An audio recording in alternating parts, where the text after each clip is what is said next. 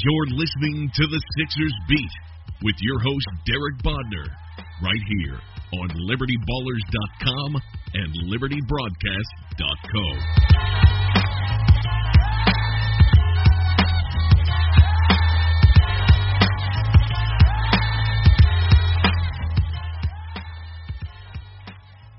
Welcome, everybody. This is Derek Bodner. I'm joined by Rich Hoffman in what is our second Sixers Beat in 4 days? 5 days? I don't know. I can't do math. That's why I'm a writer.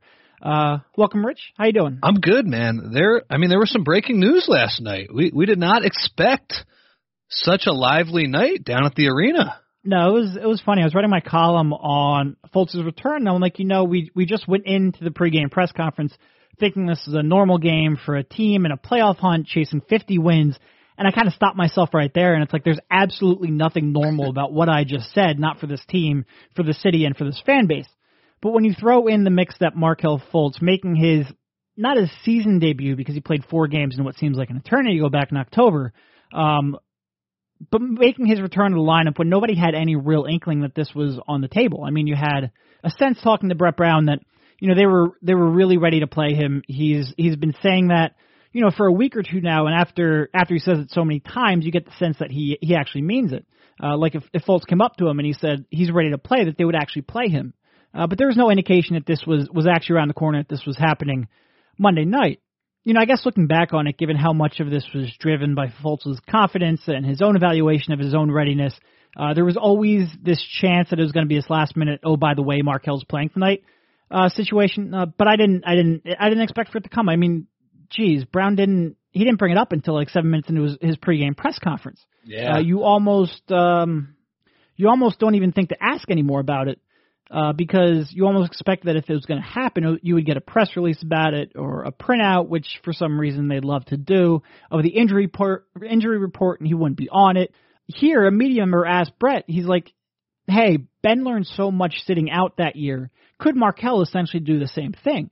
And Brett's like, oh, by the way, let me tell you something about that Markelle Fultz. He's playing tonight. It was quite a stunning press conference. I remember the room getting quiet and a couple of nervous laughters, and you almost couldn't believe it. It was quite an amazing development for sure. Yeah, I went back and rewatched it. I went completely silent, but when you ran the video back, there was a decent amount of laughter. Right. Because it was just such a preposterous thing to say in the middle of a frankly boring pregame media session, and then Brett, he drops the freaking hammer. I'll tell you something about Markelle Fultz. That guy's playing tonight. And I put this out on Twitter, but as the grizzled vets of the Sixers Beat that we are, I remembered a precedent for this that really isn't a precedent at all. The Sixers were playing out the string toward a lot of lottery balls a few years ago, and Brett announces that Jason Richardson would play out of the blue after missing, 3 years, 10 years, I forget how long that was. This one was a little bit different. And, it was a crazy night. It was hilarious in the beginning that everyone in the building was thinking the same thing. For the first time all season, you have this starting lineup that's just rolling people the entire year. And everyone in the crowd, everyone in the press is thinking, let's just get to the bench minutes. Rich, we sat there going, God, Brett, will you just sub out Ben Simmons? What's going on here? It was amazing. Because, of course, Markelle Fultz, Brown said before the game, he was like, we're going to try to keep him locked in as Ben Simmons' backup at the point guard spot. We're going to give him the ball and really keep him on ball like that, at least for now, at least for the time being, until we see how he reacts and where we go from there. So you're sitting there, Markelle's not going to be, he's not going to come in for J.J. Redick off the ball. He's not going to come in alongside Ben Simmons. So you're sitting there and you're like, yeah, I know this starting lineup is rolling people, and I know how this team can struggle without Ben Simmons on the court. But, God, could you just take him off for a minute? Like, I know this guy can run all day, and that's something Brett said in the pregame press conference. He's like, it's amazing how Ben doesn't get tired. He goes 7, 8, 9 minutes into the game.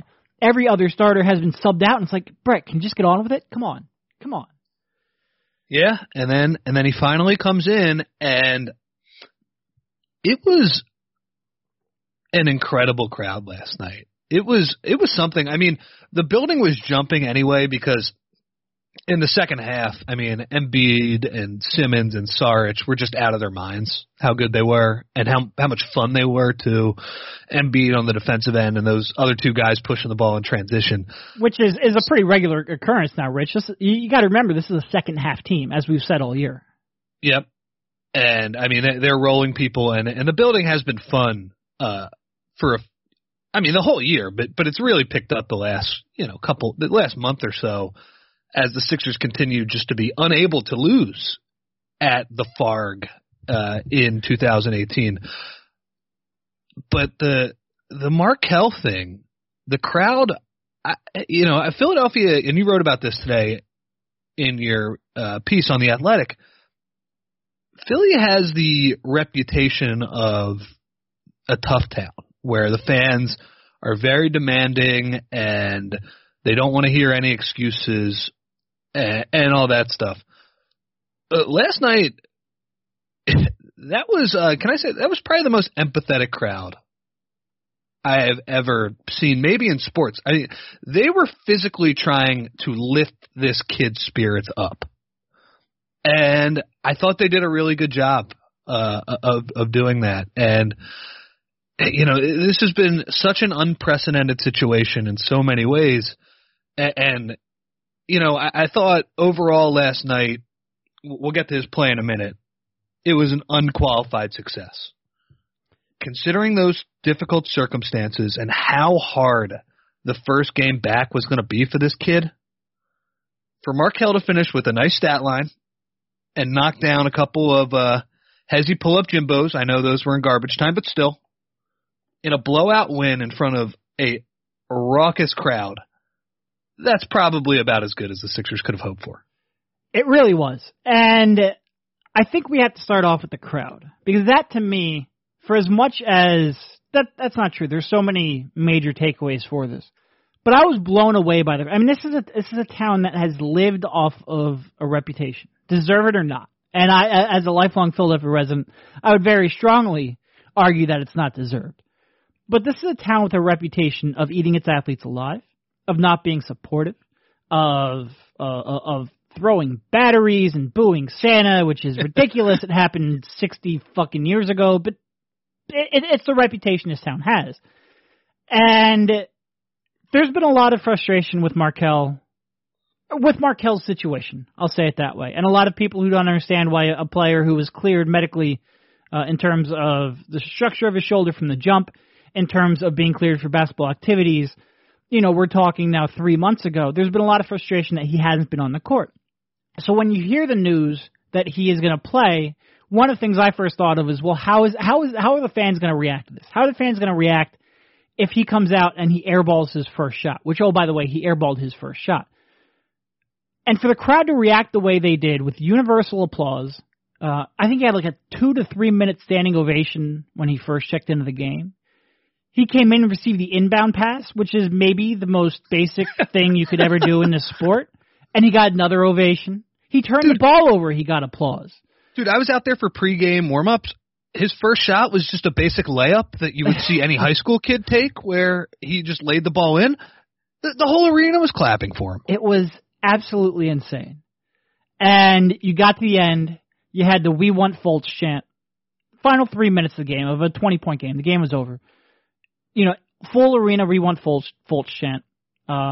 Slipped with Foles because of the next chant that's coming up. Then you had a full arena Fultz variation of the Skol chant, which I've seen the fans try to do in the Wells Fargo Center a number of times now this year. It's been pretty popular over the last month after that little thing of the Super Bowl. I've never seen it catch on the way it did. They've done a bunch of Foles variants of it, and you'd see like 100 people do it, and they try to get it going, and it just wouldn't work. And this was a full arena. If there's 20,000 people in the arena, there's probably 16,000 of them doing the Skol chant. And to see them all do that for a kid who has missed most of the season under uncertain circumstances, to see all of them do that and get behind him, it was really good to see. And there's a lot that we can talk about, including part of us where we have to do our job, and we'll get to that later. But this is a kid who clearly went through a lot. And you could see in Brett Brown, this wasn't Brett was on the verge. His voice was cracking in the pregame press conference. You could see that this wasn't a garden variety shoulder injury. Like this meant something to him. And for the entire arena to support him the way that they did, something that I don't think a lot of the national media would have expected Philadelphia fans to do, something I don't think is getting a whole lot of attention today in terms of the coverage of it, which if it would have gone the other way, you damn well know it would have. And something that I really give the Sixers fans a lot of credit for. I really do. Yeah, and it'll be interesting to see what the reaction is moving forward. I mean, because now let's get into the play a little bit. We talked about how last night was certainly a success, and I think a lot of that was from the emotional aspects of everything, the mental aspects for Fultz. None of that is to say that what we saw last night was the Markelle Fultz from Washington. No, we did not. If anybody expected that, by the way, your expectations were wildly out of place. Wildly, even if he hadn't gone through what he did in terms of relearning his shooting motion, there was no chance after the layoff you had, a 5-month layoff, you were going to get the Washington version of Markelle Fultz. It's just not. It's not realistic for a kid basically making his NBA debut. I know he played earlier in the season. A lot of that was alongside Ben Simmons in an off-ball role where he was just kind of fitting in. This is the first time he was really given the ball and told, this is your team while you're on the court. You were not getting that version of Markelle Fultz. It was impossible. Yeah. I mean, I saw a few he's back takes today.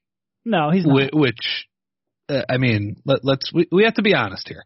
I mean, there was the stat line that he was the first player to get 10, 8, and 4 in under 14 minutes since Danny Ainge, which is hilarious. And another piece of evidence that you can manipulate sports statistics in any way possible. It is perfect that it's Danny Ainge, though. It's perfect. It's perfect. That's unbelievable. I mean, if we're being honest, like if you look at his assists, and this is more of a problem of how we credit assists nowadays. 5 of those felt like they were on contested jumpers by Covington and Ilyasova. Right. I mean, look, he did make a really. There was a nice. I think he had both pass. Of Covington's 4-point plays, didn't he? Yeah. Which tied a record, I believe. I'm not 100% sure, but I believe that tied the record for most 4-point plays in a game. By the way, less chatter about Covington. Yeah, the Covington and the Brett Brown takes have kind of normalized back to what they should be, which is nice. So yeah, it's funny how that happens. I thought Fultz made a really sweet behind the back pass to Embiid too. But I mean, come on, you look at his line. I don't think that's indicative of how he played. He got blocked 3 times and airballed another shot. His jumper did look better than both what we saw in games back in October. I mean, those shots at the end, look, they were in garbage time, but he flat out could not do those in October. And he especially could not do those in January. Yeah, yep. I mean, what we saw in those videos that we dissected, he wasn't even close to those. So that is really positive. That was my big takeaway. He is making progress, but it's also not what we saw at Washington. I mean, Colangelo even said that he's not back at 100%, which was both honest and it makes this whole thing fascinating because, I mean, look, I'm willing to watch a lot more, and I'm really curious to see him play through this, but this is pretty unprecedented that we're getting a guy who, I don't know what percentile you want to put on it, is not operating with all of his tools. But there's a reason why the Sixers are bringing him back, and there could be some value in terms of confidence. And that, of course, dates back to the biggest variable in all of this, what's between Markelle's ears.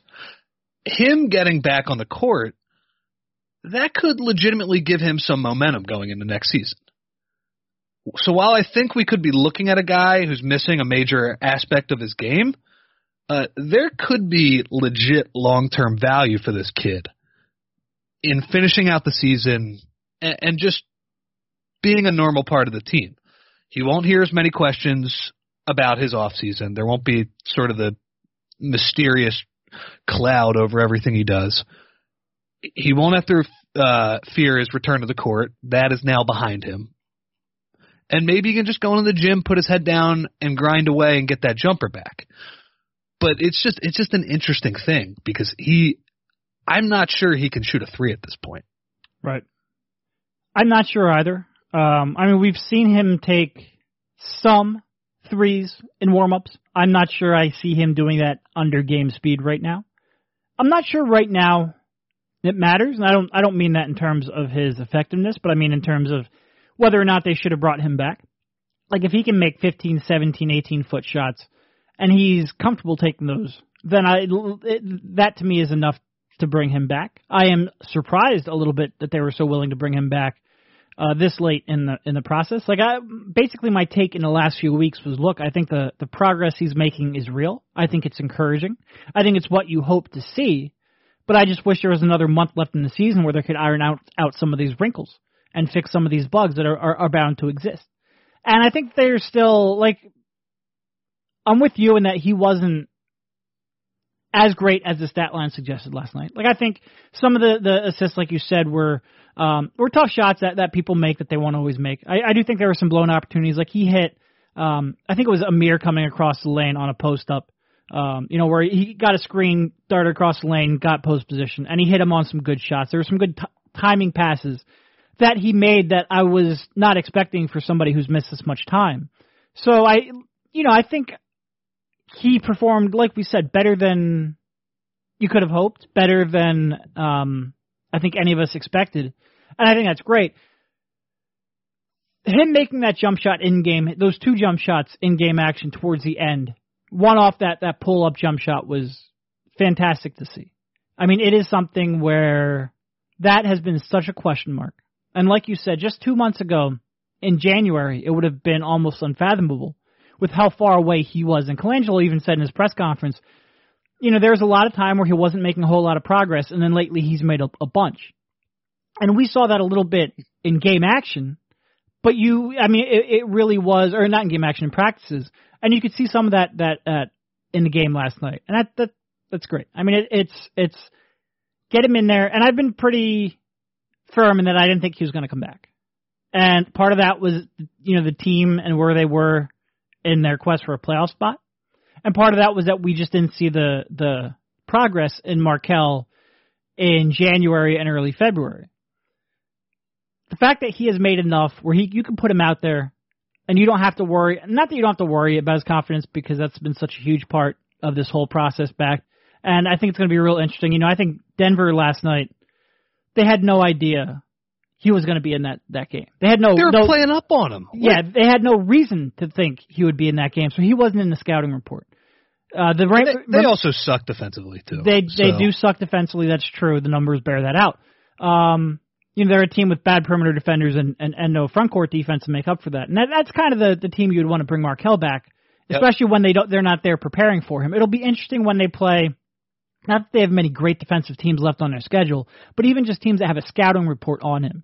But if he's at the point where he's willing to let those 17-foot jumpers off the dribble fly, then I have no problems at all him playing. I think for his psyche, it's great to get him back out there, and what he's been working towards this entire season, it's good to see some reward for that. And especially in a case like this where the confidence and the mental aspect of it is so pronounced and is such a big part of it. For him to get that reward, I do think is worth it. Maybe that's a little bit of an about face on previous stances that I had. And again, a lot of that was just because the progress in January and early February was just not there. But if what we saw last night, forget making it, because I agree some of those shots, there's still a lot before he's Washington Markelle Fultz. But just the fact that he's taking it, it's such a great sign. It really is. Yep, like Sam Hinkie said, progress is not always linear, and fits and starts.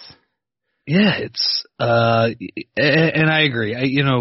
As much as I want to pick apart his game, him just having the confidence to hit Plumlee with that hang dribble and pull up and take that shot, form didn't look perfect, but to do that a couple of times, that could do wonders for his psyche. And again, I have no idea what to expect from this guy moving forward. Nope.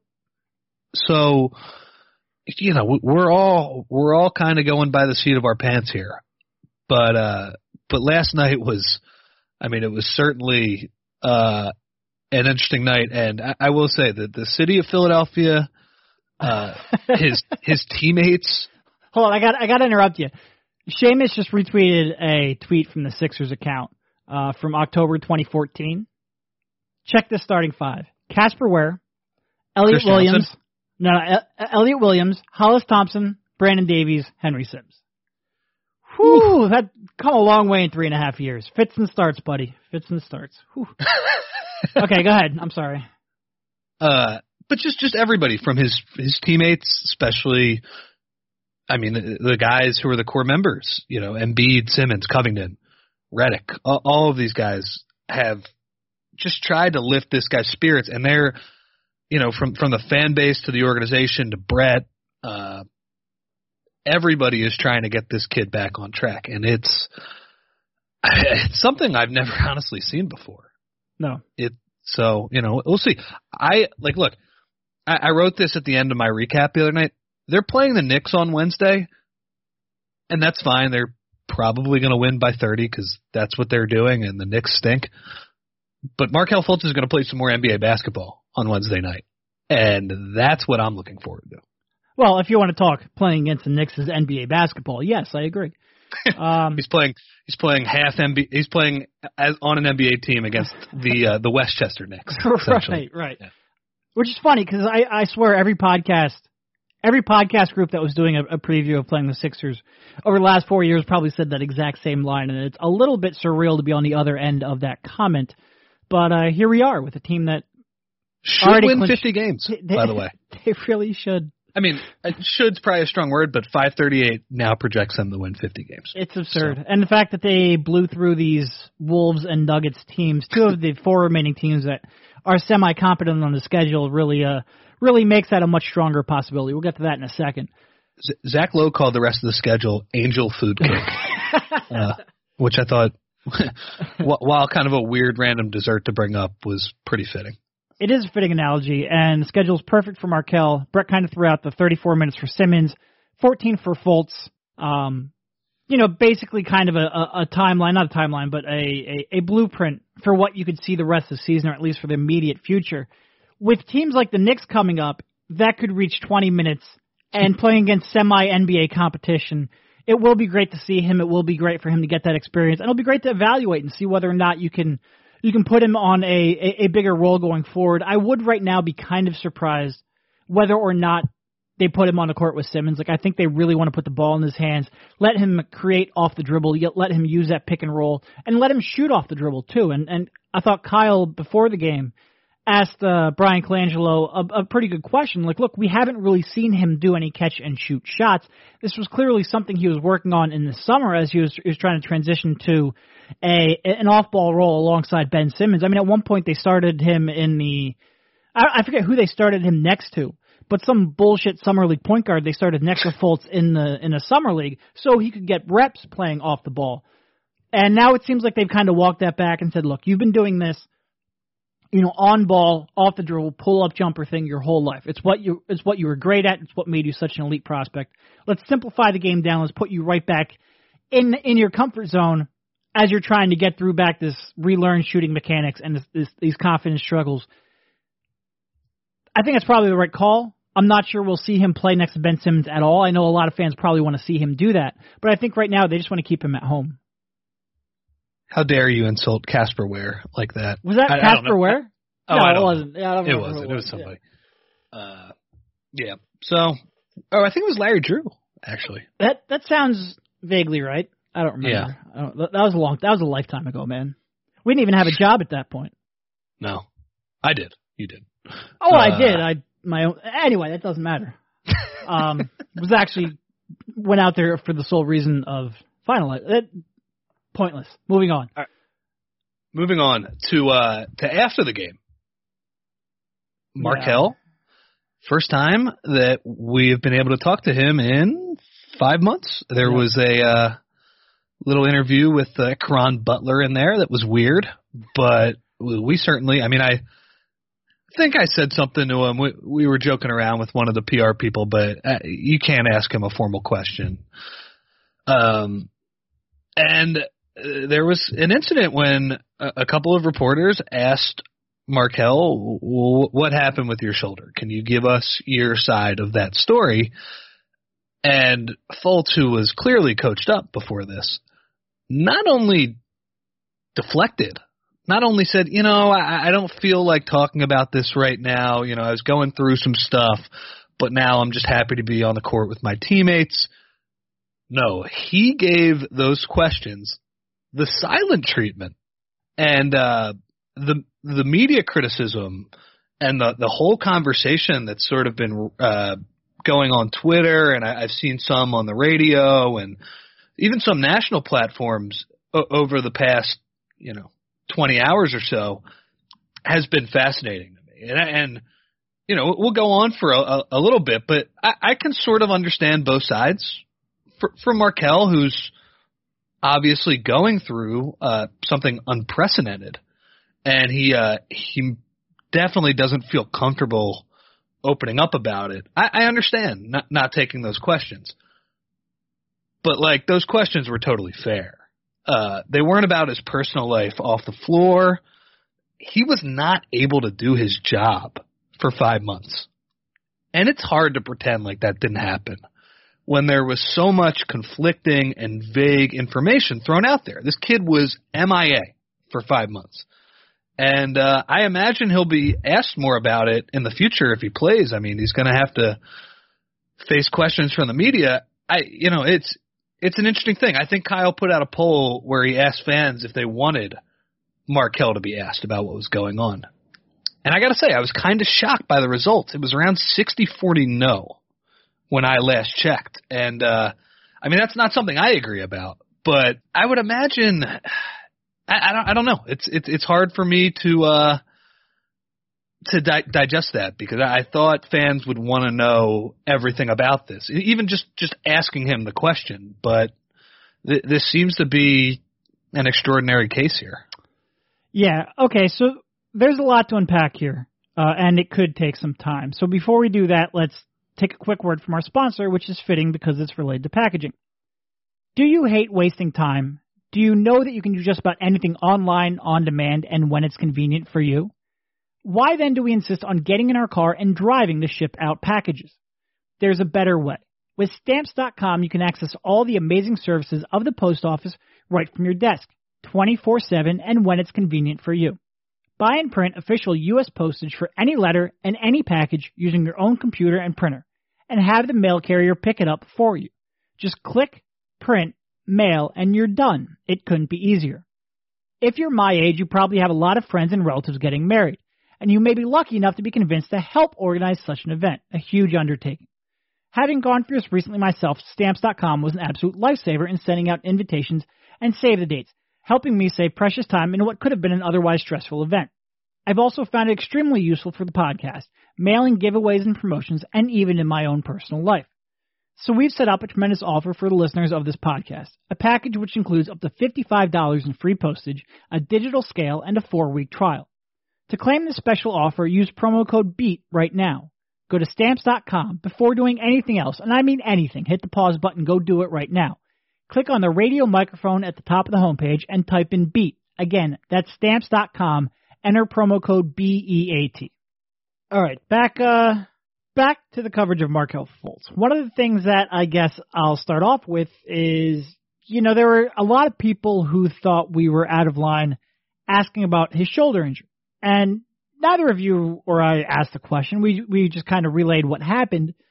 But there's no part of me that thinks the people who did ask the questions were wrong or out of line. And if those questions weren't asked, I would have had no problem bringing it up too, because I think they're legitimate questions worth asking. And I think a lot of people take the stance of, well, don't you care? Don't you have any empathy for the kid? Sure. A lot of empathy. And here's kind of the thing. I think there's this misnomer about reporters that since you're always trying to be unbiased, that there's an emotional detachment to what you're doing.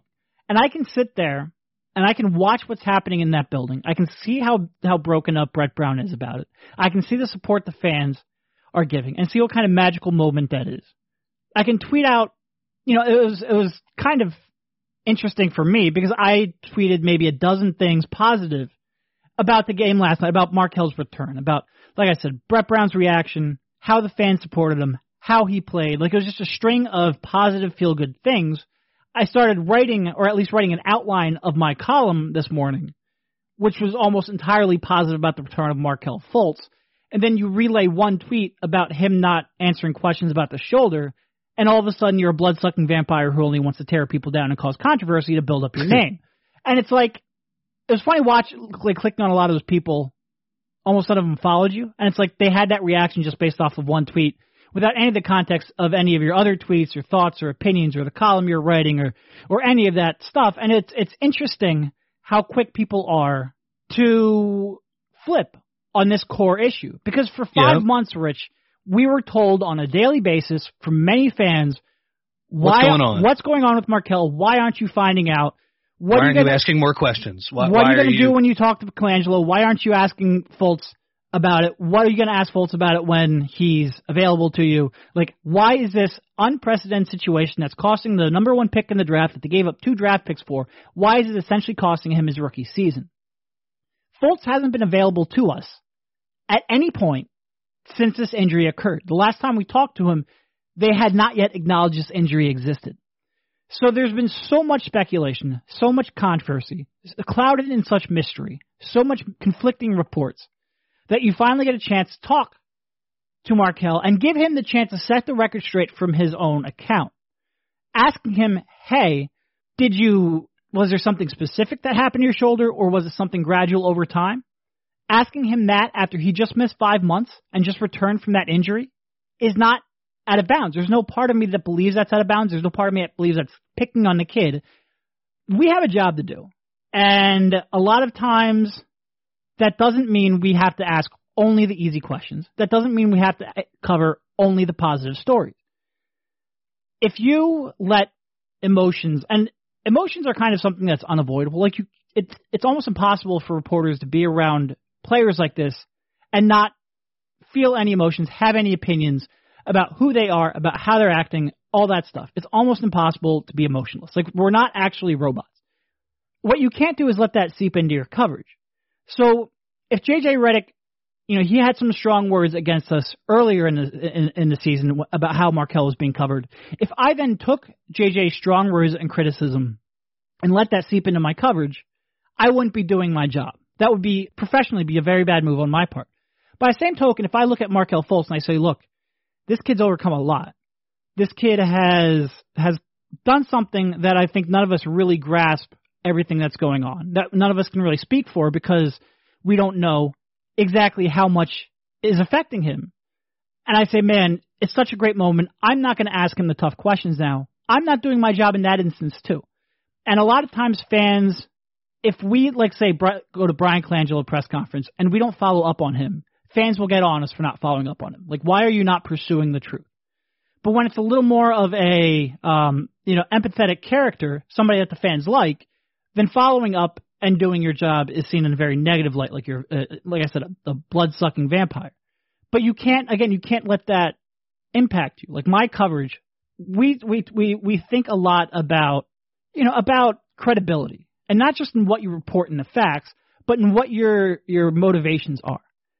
And this is a story. It's a story that a lot of fans care about. You brought up that Kyle Neubeck poll.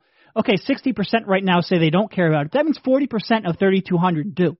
And that's a significant portion of the fan base, if that's representative. And I would guess, people that are online following the team every day, they probably care less than maybe the casual fan who's just annoyed that the number one pick missed half the season and don't know all the ins and outs. That means there's a very sizable fan base everywhere that does care. So you have to ask a question. It's a question that we would be derelict in our responsibilities if we didn't ask when Markel's back, who's never been asked about this injury.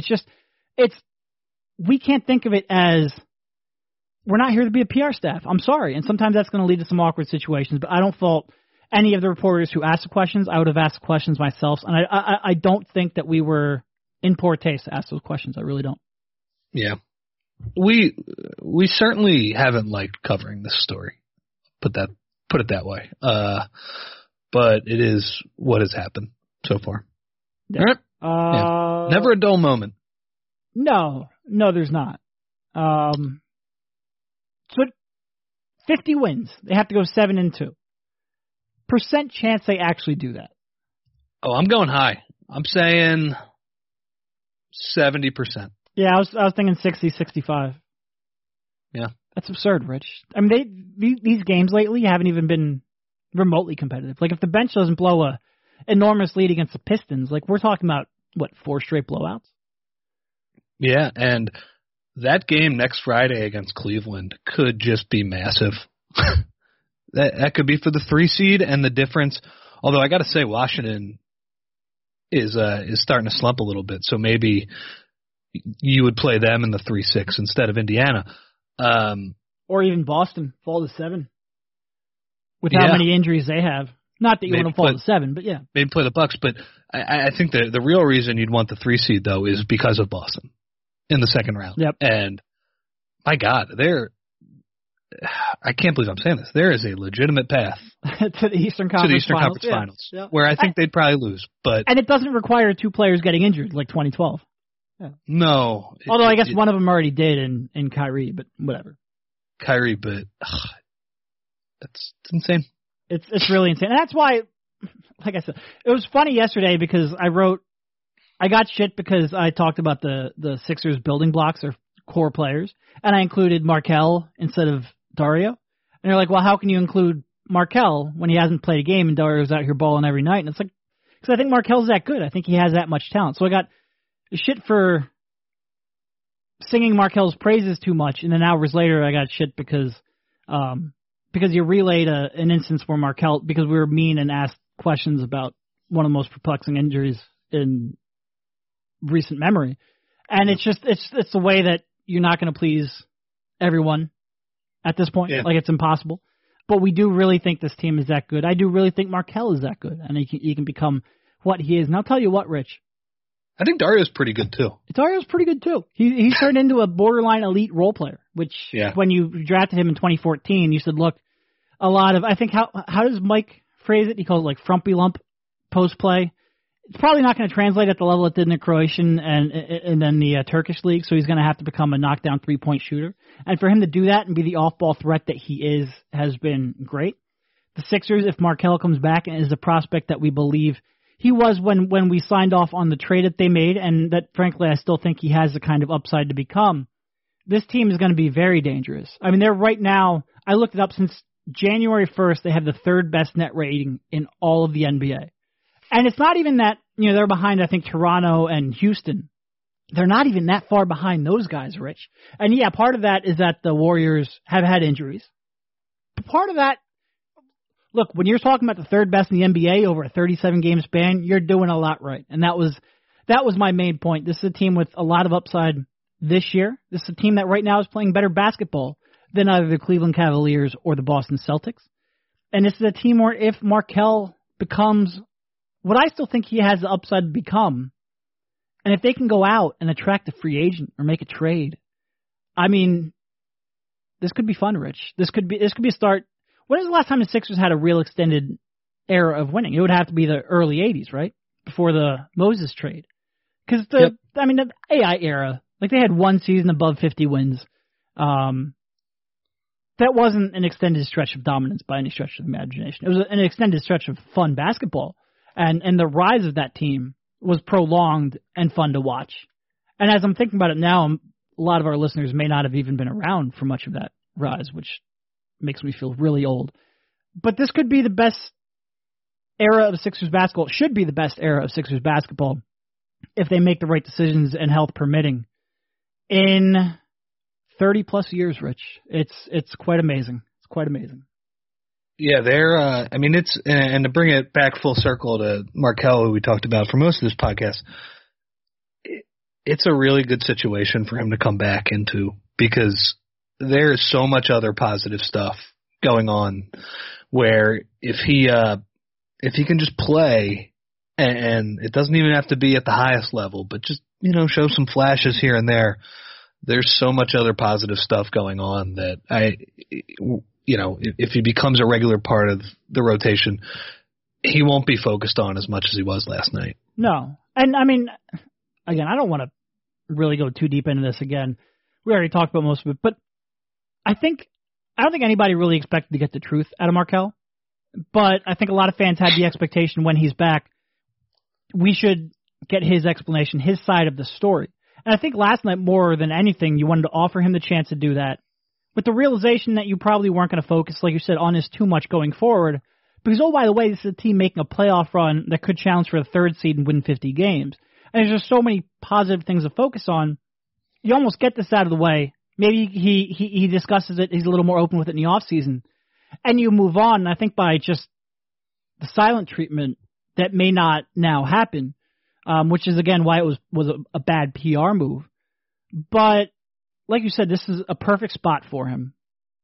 Even playing in a game was a perfect spot to get this done because you had, if you have 6 minutes to talk to him, you're going to spend 3 of it talking about the game, only 3 of it to talk about the shoulder in the last few months.